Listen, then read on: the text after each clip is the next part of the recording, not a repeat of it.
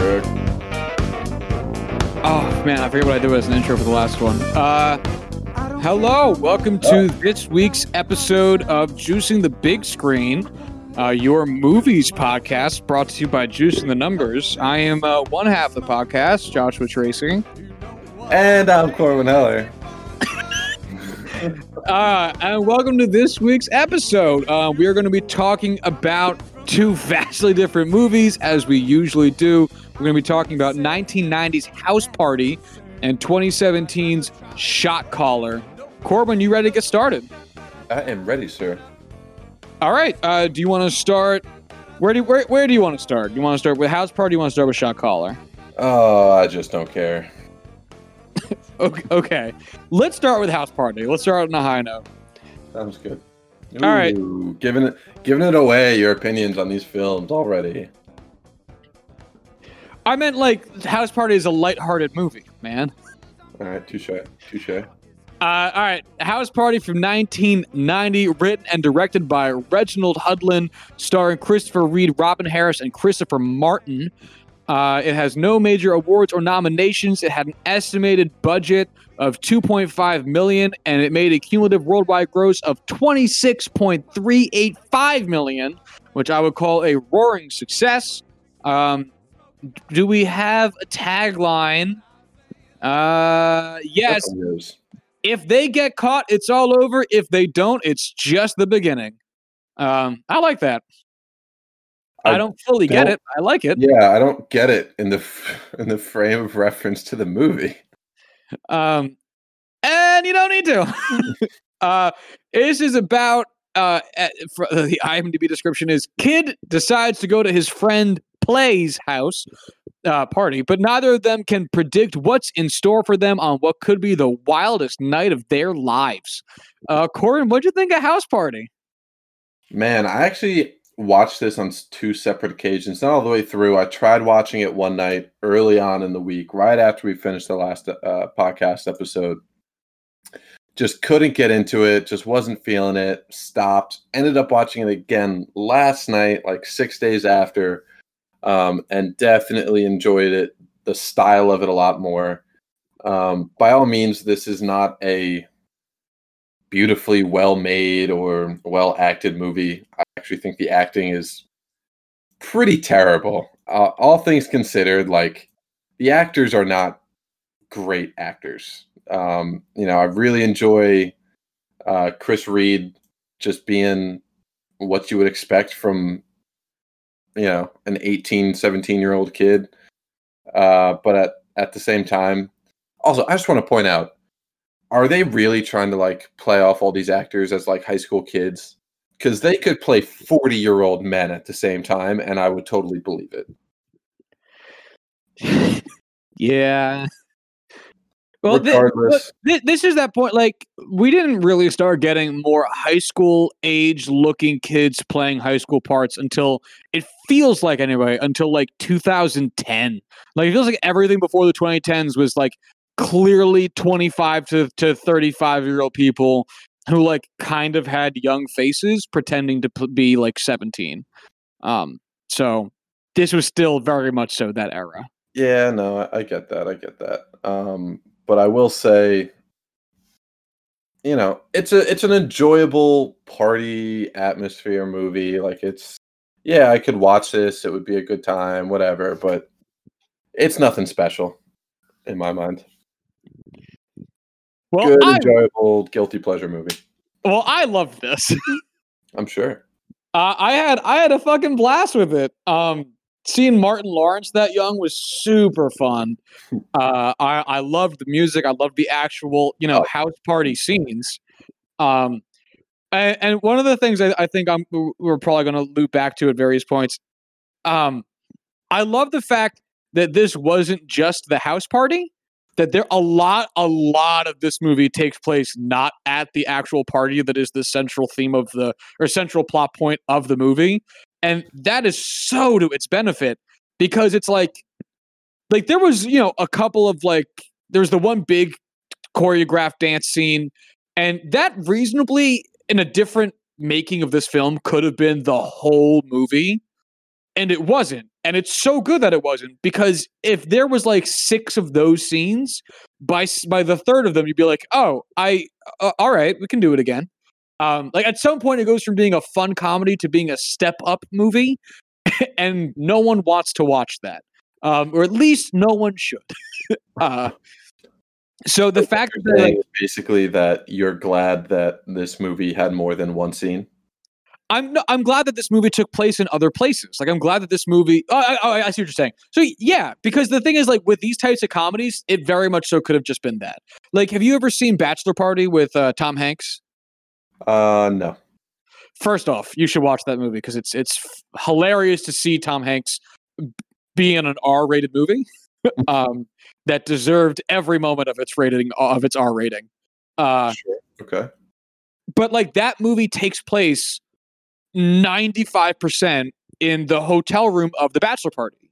And it's like a fine enough movie. You know, it's a raunchy comedy from the 90s, and it plays, but like, you know, they don't leave the hotel room. Like, the whole movie is there, and like, it's fine, but like, this actually does other things. There's other points that are brought up. There's even some really good racial dialogue in the film in regards to the cops. Like, it goes in a lot of really interesting places that by all means it did not have to. I mean, and the fact that it did was awesome. The entire plot of this movie is based around the fact that these 2 local cops are just going out and racial profiling every single black person in the community that they see walking around the streets, not breaking any laws. And the climactic scene of the movie is about them arresting underage children without accusing them of any crimes, without breaking any laws, because of race. And I feel like that, I mean, granted, 1990, it wasn't expected, but I wish that was touched upon more.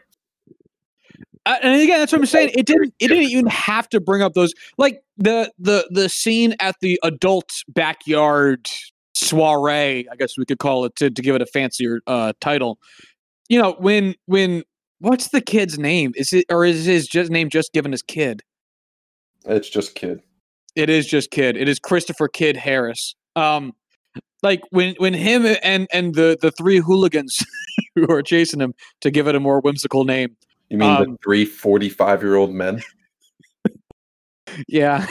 Yeah, the 2 bodybuilders and their towel boy chase him through the party. Like it's a party being held also by black people within the community, and they know like what's going to happen to these kids if they like ask to press charges and put them in the police's hands. And so they opt to not press charges, even though they had their party interrupted. There was I don't want to say violence, but there was like a physical altercation of sorts where one of the party goers got a little bit roughed up as a result of Kid trying to flee the scene because of the 3 dudes who were chasing him. And they put all that to the side because they know that the cops aren't there for the benefit of the community. They're there to just fuck shit up in a black community, in a black neighborhood, and opted to drop charges so that the kids could leave, so that the 4 of them could go and not have to be turned over to the police, where they would probably have a wildly different night than what they had. And that's a really heavy point to bring up in a house party comedy movie that I so love that it's there. It didn't sit too long.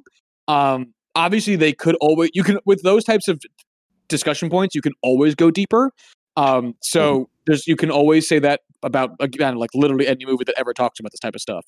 But I really like the fact that they kept it moving without stopping too much on it and getting overly dramatic about it, because it preserved the idea that this is a comedy film while also showing audiences that this is a reality. It's like how we talked about in a very, very different vein. It's like how when we talked about The Great Dictator, comedies can bring difficultly to capture political messages to audiences that might not otherwise consume them. This did that in a really great way, in terms of, 1, the message it was trying to get across, and 2, the amount of time and energy they spent on it while still giving it the attention and weight that it deserved. I think it was just so well done. Yeah, I thought it was a lot of good things about this movie. It was just one of those things where overall it didn't exactly do it for me. Which Are is you a fan of like the what's that fucking god damn it, The Hangover? I was when it came out.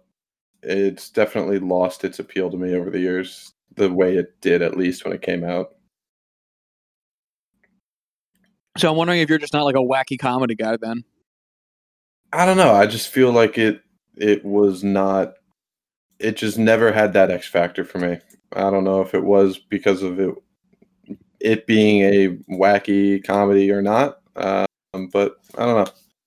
Like, there's nothing I really disliked about this. It's just, not it for me.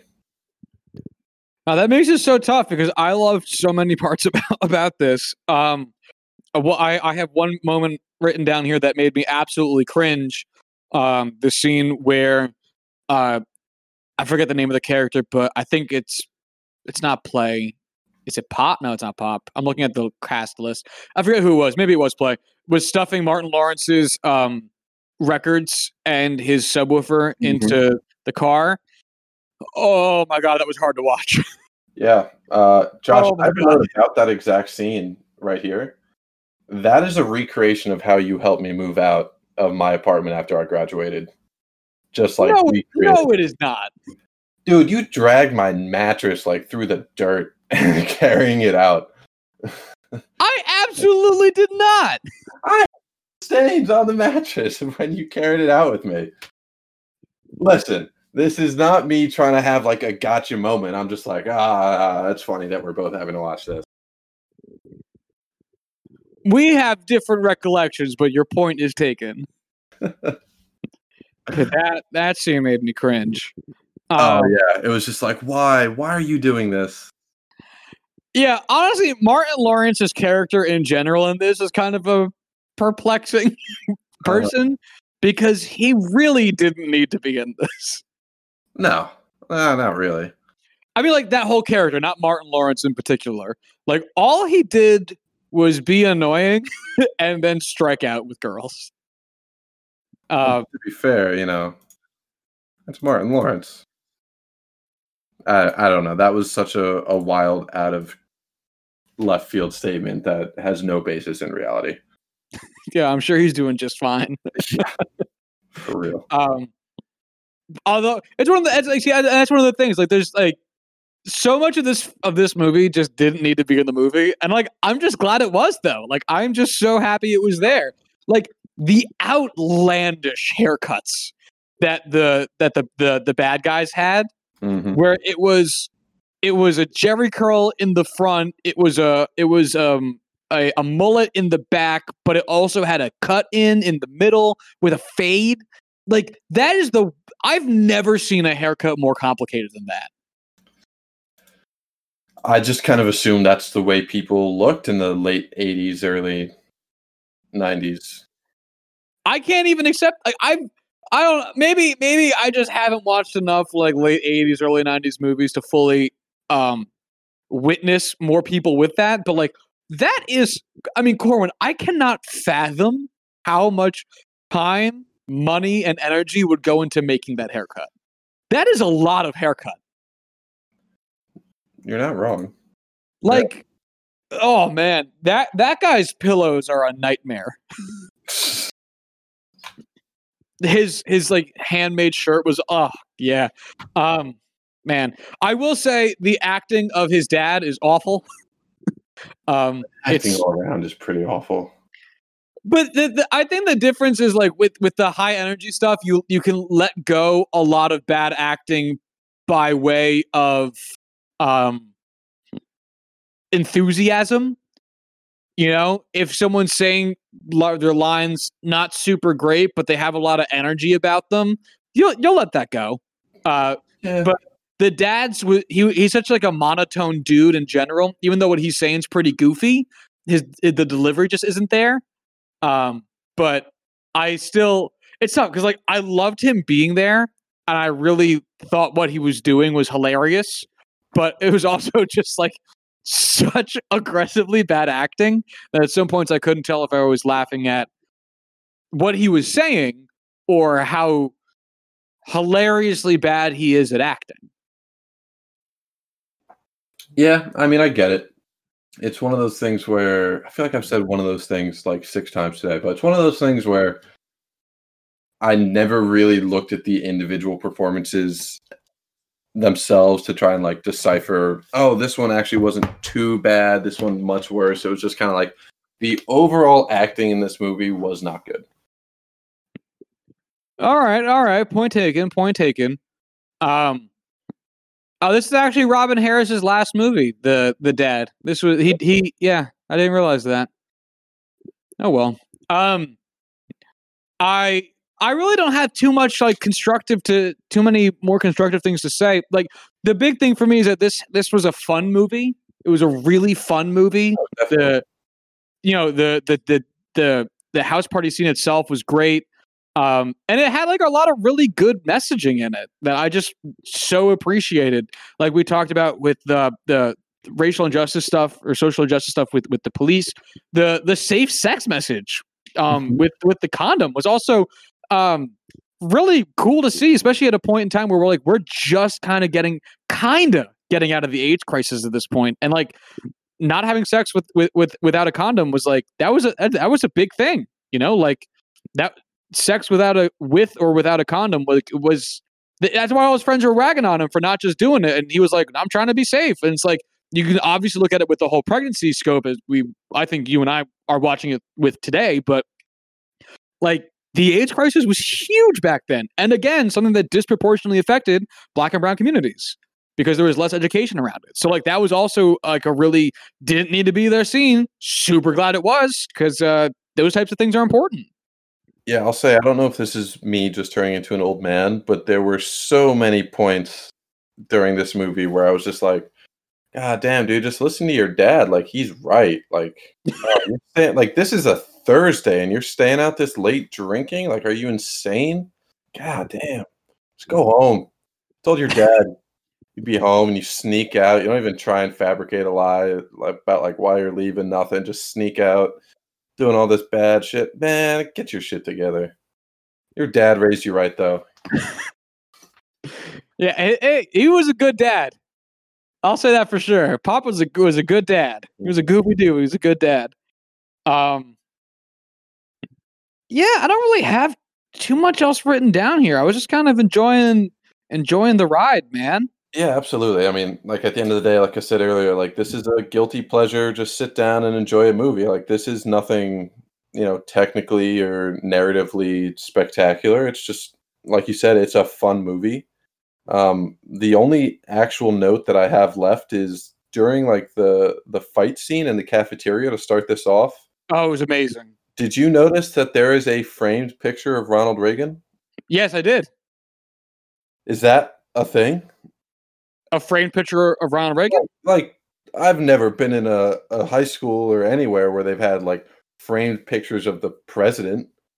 So that's the other thing, though. He wasn't even president at the time. Yeah. This came out in 1990, and Reagan's presidency ended in 88, or 89, if you want to be more correct about it. So I was wondering if that was either A, if the high school was Ronald Reagan High School. I don't remember if they brought up a name for the high school or not.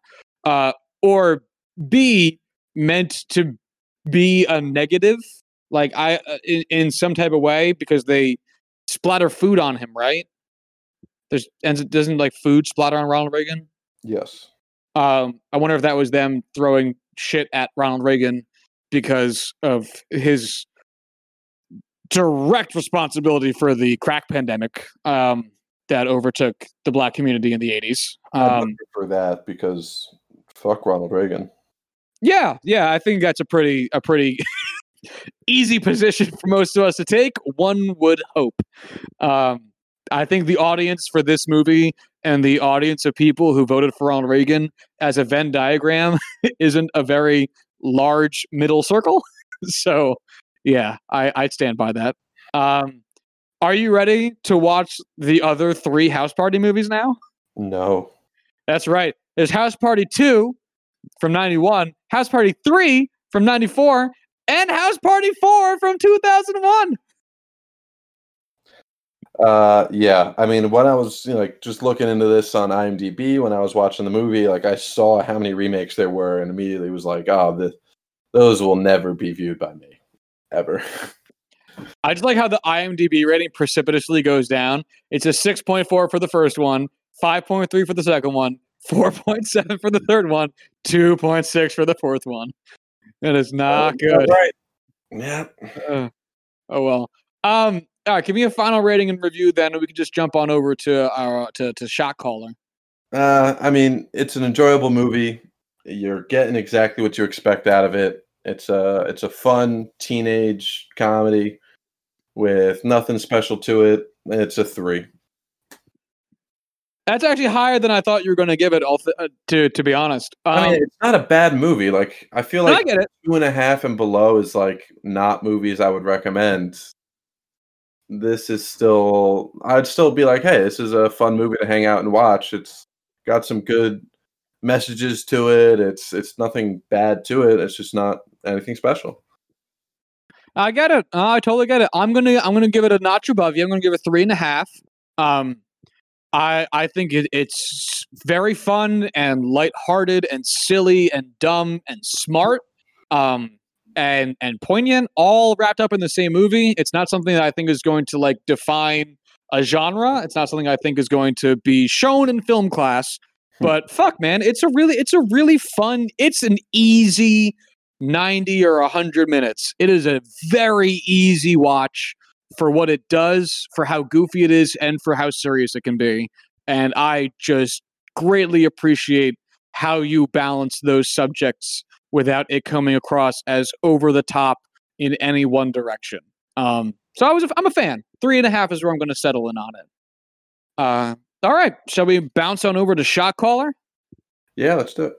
All right, 2017 Shot Caller, written and directed by Rick Roman Waugh, starring Nikolai Coster-Waldau, Omari Hardwick, and Lake Bell. It had an estimated budget of, is it not here? No, it's not here. I don't know how much the budget was, but its cumulative worldwide gross is listed here at $3.4 million. Don't know how they came up with that. Don't know anything about it. I also don't see a tagline, so there's very little information I can give on this movie so far. Yeah, it has no major awards or nominations. Its description is: a newly released prisoner is forced by the leaders of his gang to orchestrate a major crime with a brutal rival gang on the streets of Southern California. Corwin, what did you think of Shot Caller? Yeah, no, it's okay. I'll go first both times. It's fine. You want me to go first? Nah, it's okay. I can go first. You want me to go first? Very similar vein. This is just kind of a sit down, enjoy it, and don't really expect anything of it type of movie. As far as action films go, it's got it. It's nothing nearly as bad as I kind of was expecting after watching the first couple minutes. I actually really like Nikolai. How do you actually pronounce his name? I know it's Coster. Is it Nikolaj? I would say Nikolai because I think he's from Denmark, and most Eastern Northern European countries have that J to Y sound. Fair enough. So Nikolai Coster-Waldau, I actually liked his character. I liked his acting. I think he did a pretty good job considering the movie that this is. That being said, it is just not a logical movie in the grand scheme of things, which I'm sure we can jump into later on. But it is very much enjoyable, and at least in my mind. So it's got that going for it. But again, in the same vein, don't expect too much else from it.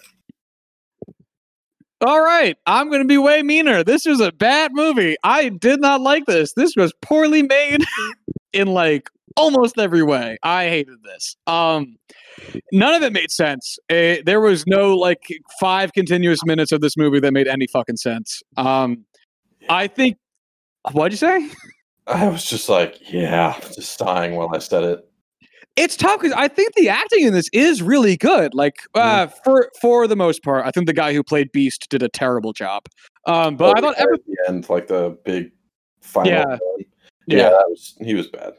But everyone else, I think, really did a nice job with this. Like everyone really came across as being their character, and I thought that was good. John Bernthal's a really reliable character actor, and Nikolai Coster-Waldau, I think is a good actor in of his own right, and everything else about this is stupid. Everything else about this is ridiculous. The idea that maybe some of this could happen, you go, okay, but the idea that all of this happened is like what it would take. It's like saying, hey, someone could bat 1,000 for a 162 game season. Like, yeah, okay. Technically speaking, yes, it is possible that someone goes up there, somehow gets a hit every single at bat, and then just does it. Is it allowed to happen by the laws of physics? Sure. Is it likely to happen in even a marginal sense? Fucking no, man. Fucking no. And in fact, there's just such faulty, stupid logic in this film that I had to keep rewinding it with subtitles on to figure out what the fuck was happening. Because that's actually the other thing. The sound mixing in this film is atrocious. I could not make out anything. And the second I had my volume turned up high enough to understand the dialogue, we got way too loud gunshots and explosions that we had to keep cranking the volume down on. So we ended up just leaving it low with the subtitles on to try to figure out what the fuck they were saying to each other. I actually didn't notice that because I put the subtitles on so quickly and just relied on reading them almost the entire time that I just stopped even attempting to try and just listen to the dialogue. Yeah, it was undoable. We just couldn't with that fucking. It's weird. It feels like a very early 2010 sound mixing, like very Michael Bay, with the relatively normal sounding dialogue, and then all of a sudden it's Explosion City and you can't hear yourself think. And yet this movie is more recent enough that you wouldn't think that'd be a problem, but here we are. So I guess let's get into it. So let's start with the flashback, the way too long flashback. The fact that this movie had huge segments of it that were in flashbacks at weird points was off-putting in of its own right. But so Nicholas Money. We're just going to call him Money because I don't feel like saying that whole name. He got put in jail because he got a DUI manslaughter charge from driving drunk with his wife and their couple friend in the car, and then they got into a car accident when he ran a red light, and one of his friends died. And that was ridiculous. Go on. Everything about it. First of all, I had to again rewind to where he was listed as where they talked about him having drank before they left. Because I mean, they had a little. It looked like, and then you say you blew a 0.1. Like, you got to be pretty fucking drunk to blow a 0.1. Like, that's really high. It's not terribly high. It's high. Don't get me wrong, but it really a 0.1. It's more than he seemed to be drunk, but it's close enough to the legal limit where. Yeah, I could easily see him thinking he'd be fine to drive, even if it didn't seem like it when he was acting it out. I think of all of the logical issues with this movie, which there are many, they are aplenty, that the whole premise of him going to jail in the first place is the least of them.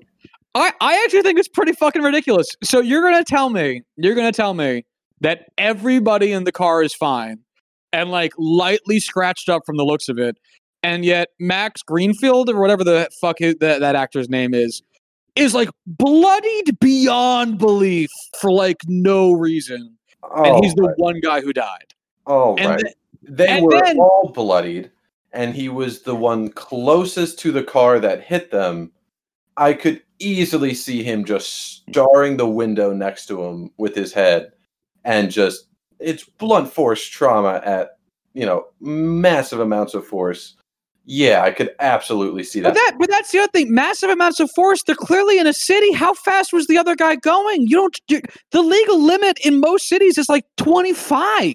Oh Like, yeah, because everybody goes the legal limit. no, but what I'm saying is like you don't like it's they made it seem like it was on a highway. Like, I mean, it's all just ridiculous. And then the whole like with the lawyer thing, like we could get you 16 months if you just settle. And his wife was like, you should go take it to court because you didn't do anything wrong. And they don't bring up the fact that like chances are with the manslaughter charge, like it probably means that the wife of the guy wanted to press charges. That's not brought up.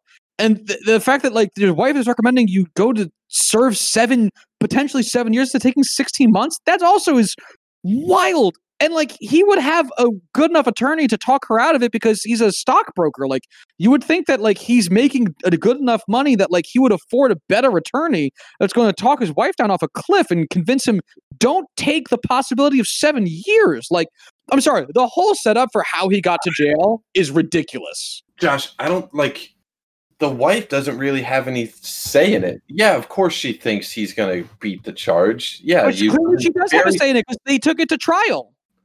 Right, but she doesn't have any effect in that. She's the one that told him to. To what? To take it to trial. It didn't.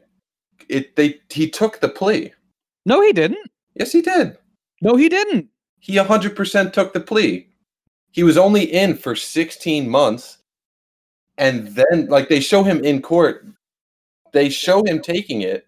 What happened after and why he stayed was what happened when he killed the guy in the prison yard.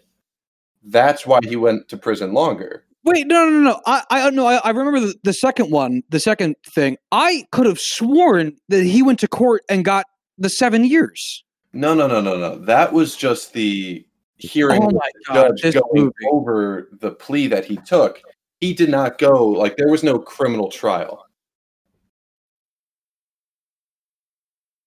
Oh, I'm looking at the plot. You're right. Jesus Christ. See, that's why I was going off, like, the other logic. Yeah, like, obviously, no shit, he's taking the plea. Like, going to trial with the possibility of getting 7 years versus fucking little over a year, yeah, you take that. Your life goes back to normal. For the most part. That's nothing. The logic. Okay, I missed that entirely. Yeah. Jesus. Does that change your opinion of the movie? Oh, God, no. But that also makes me more upset because why even bring it up then? Bring what up? Why even have the wife advocating to go to trial in general? I'm sure that was just so many swaths of this film are stupid. Oh my God, like, no, you could do it. Like, I believe in you, babe. I still love you. You can do this. We're in this together, whatever. Even though it's like, no, like, no, like, that's dumb. All right, so yeah. Then let's talk about the wild depiction of prison that they chose to go with, which was the most stereotypically terrible depiction of prison they possibly could have imagined for 2017. Starting off with with Money getting into a fight with just a random big black guy that confronted him in the prison yard, and everyone was like, yeah, like, he totally egged you on. And he was just like, what the fuck are you doing, white boy? And it's like, it's like that old stereotype of like, first thing you got to do when you get to prison is like, take down the biggest, baddest dude you can find. When in reality, it's like, no, you don't. Like, most prisoners are just there trying to serve their sentence and get the fuck out of there. Like they depicted it as a man-on-man rape fest, first of all. And they gave absolutely no agency to any black person in the movie, which was also wild. And then it just immediately devolved. Like, he joined a gang immediately, like day one. Mm-hmm. Like, minute one in the yard. The first thing he does is like, hey guys, can I be in your gang, please? Yeah, right? Like, oh my God. Like, some fucking heroin at my ass for you. That's how we're going to survive this year. Yeah, it's 16 months. And also, dude, you're a stockbroker. Like, I'm willing to bet, like, there's probably courses in prison that you could have, like, helped out with, like, there's pre-existing ones that you didn't even have to start. Like, I'm sure there's financial literacy for prisoners that would have loved to have a non-white collar convict So now someone's, Ponzi scheming it up over there. Show them like how to manage their finances. Like he could have spent very meaningful 16 months in prison. And the whole fucking idea of this is where it drove me crazy of him killing another prisoner because he was going after the head of a different rival gang that he had never met before. Just like, yeah, dude, I got your back. I'll keep you from dying by killing this other guy right in front of the camera. Okay, guess what? I just got another 10 years. Why would you do that? Dude, the decision-making of money all over this film is fucking bananas. Fucking nuts how they start, like, off the movie where it's like, okay, like, he's a smart dude, very intelligent. They show the first scene, like, them playing basketball, like, oh, no, like, this is our plan. This is how we're going to do it. That'll get us this big sale. And it's like, oh, you're the smart one. That's why we follow you. You're the shot caller. And it's just like the rest of your decisions throughout the movie are just like mind-boggling. What's the fucking point of any of this? Like his whole thing is like, I need to get back to my family to take care of my family. And then everything he does is like, no, I want to stay in prison and be somebody. And it's just like, what do you want? Like, you're clearly not trying to get out of prison as fast as you can.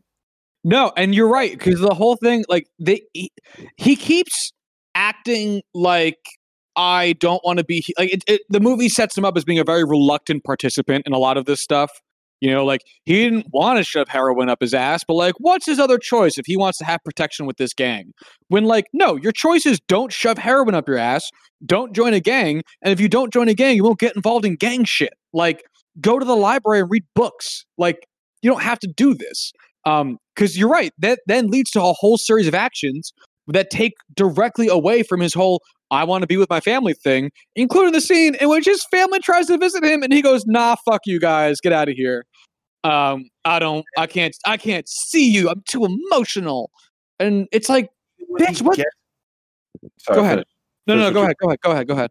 Even at the end, or like not even at the end, but like he gets out of prison, has the ability to make up for his wrongs. Yeah, okay, he was gone for 10 years or whatever, more than he was supposed to be gone for. Okay, now you have a chance to build it up. Oh, the guy threatened this fucking gang leader in a prison, the baddest motherfucker around. Oh, threatened your family, so you're going to go back to prison for the rest of your life to get vengeance? Instead of just being like, no, I'm out of prison. I'm not doing any more jobs for you. I'm done. I'm leaving. Leave me alone? Like, seriously?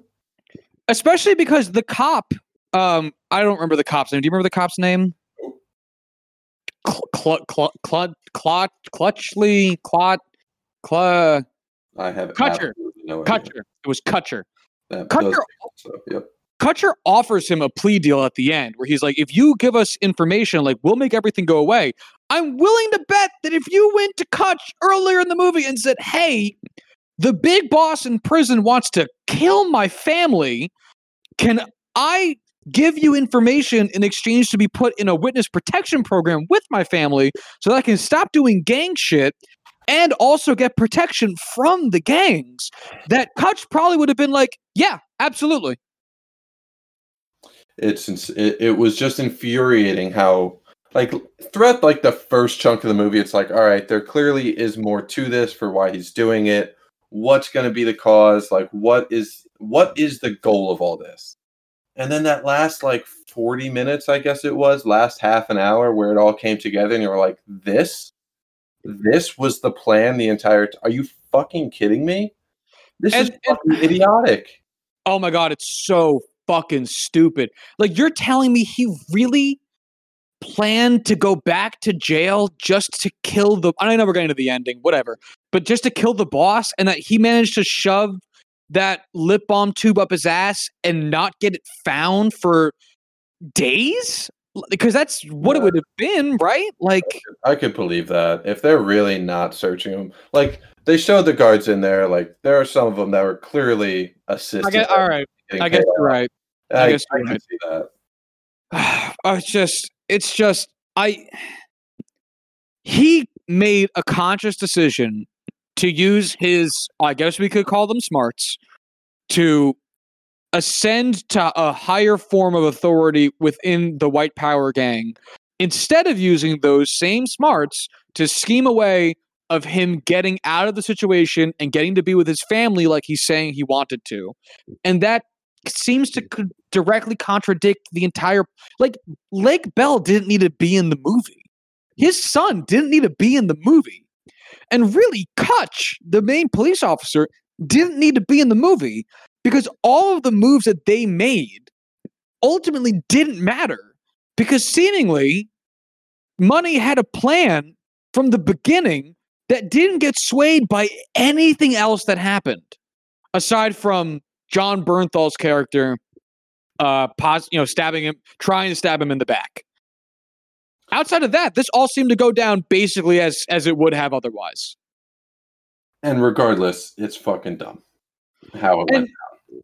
And that brings me to all right. So the whole the whole bust scene. So he goes over to John Bernthal's apartment or house to kill him because he found out that Shotgun is the character. Shotgun is a rat, right? So he's been reporting all their actions to the police, and he kills him as you would expect, and then plants a cell phone in his hand. Oh, because he wanted to get caught. That's right. Huh? It was Shotgun's own cell phone. He just put it back in his hand. Right. So, because his whole plan was to get caught so that he could go back to prison and that whole thing. But I kept sitting there thinking, like, why wouldn't you just not show up and let everyone else get busted and then just out Shotgun as the rat? Like, you didn't have to go.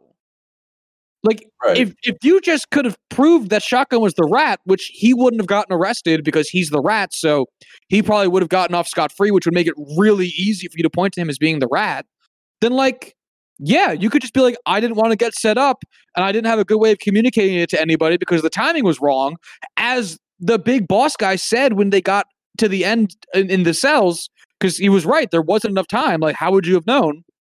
Like, and then he would have been done. Yeah. And I just don't get why he did anything.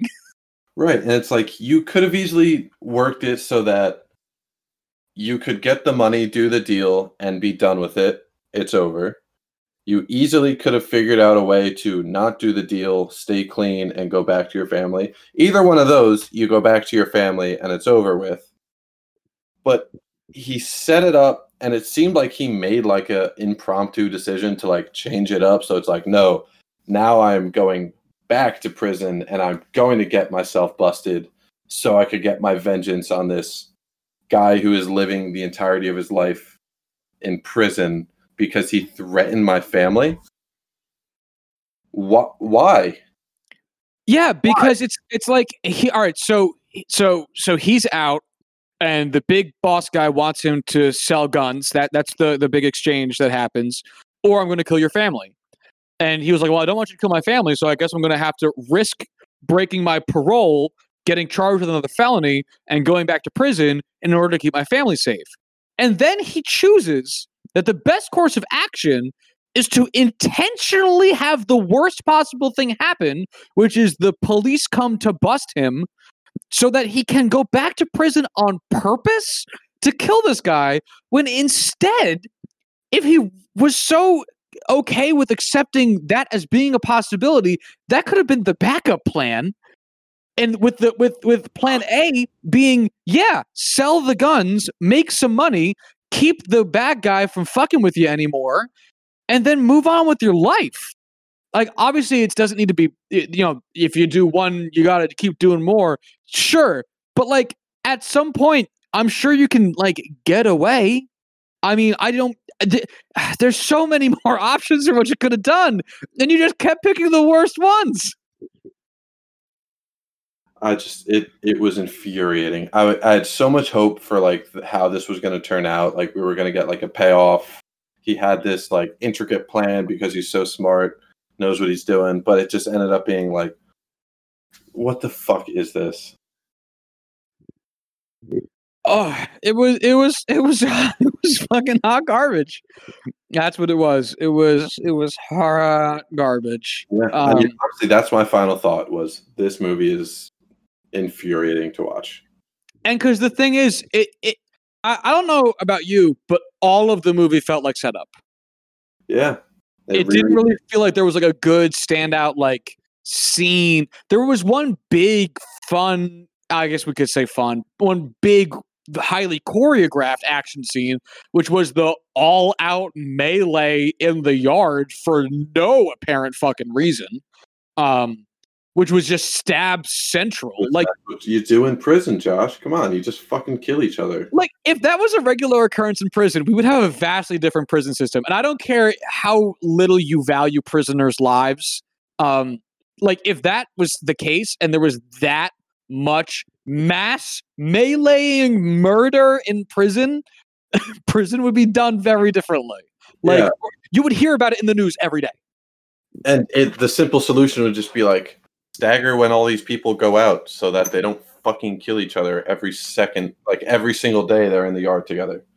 Right. And again, this isn't even like a value prisoners' lives thing, which also is a big deal and should, be a point of reformation for the future. But like just logistically and from a point of liability, the prisons don't want that. So like prisoners dying under a prison's watch, I would assume opens them up to a lot of liability to get sued by the families because you have people that are under your care, no matter what the reason is for them being under your care. Like I can't imagine that any prison would just be like cool with how many people died in that scene? Like 5? Yeah. Like a lot. Like a lot of people died. That was fucked up. Oh man, yeah, this was not a good movie. All right. Do you have anything else to say?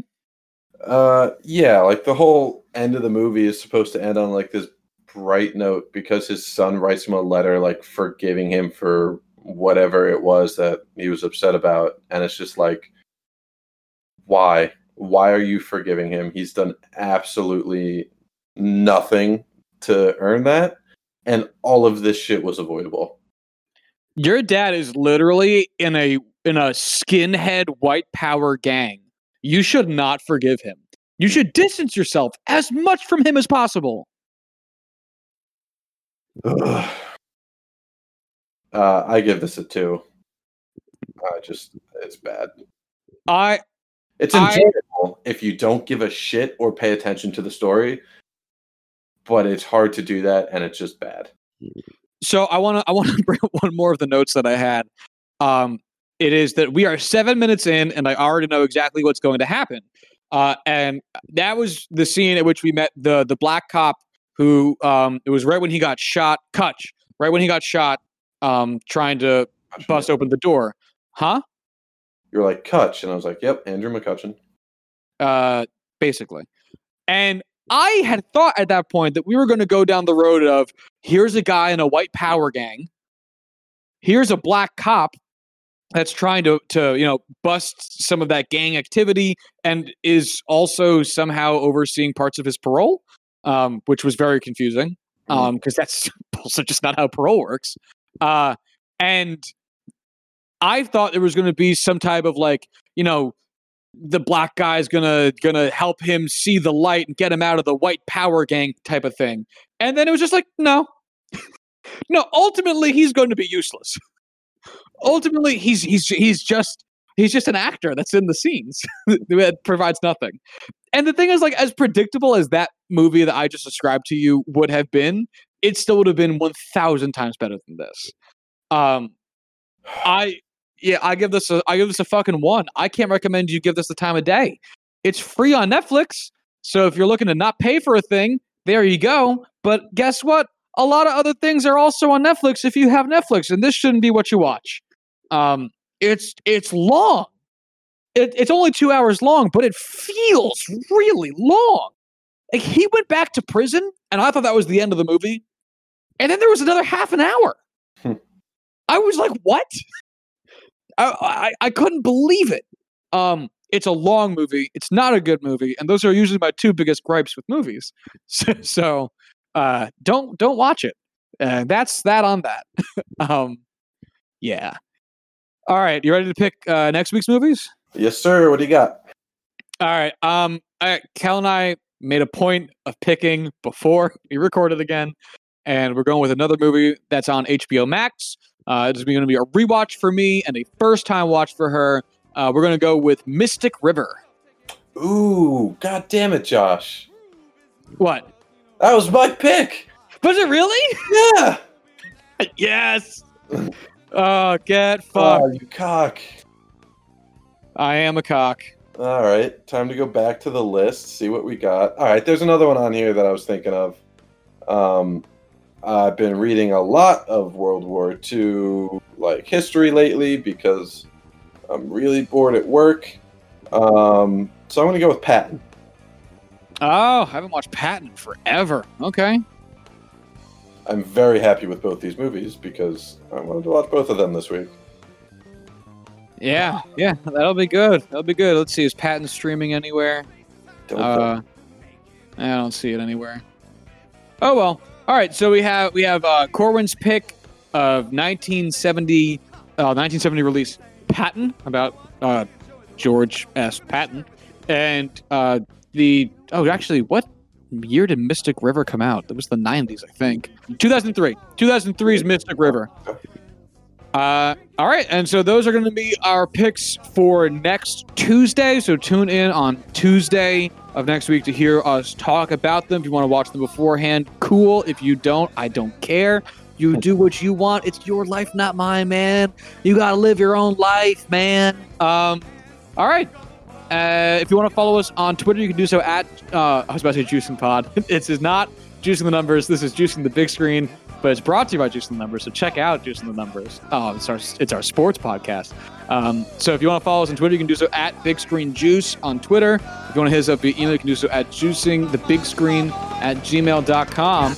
And we're out. You guys on the flippy flip.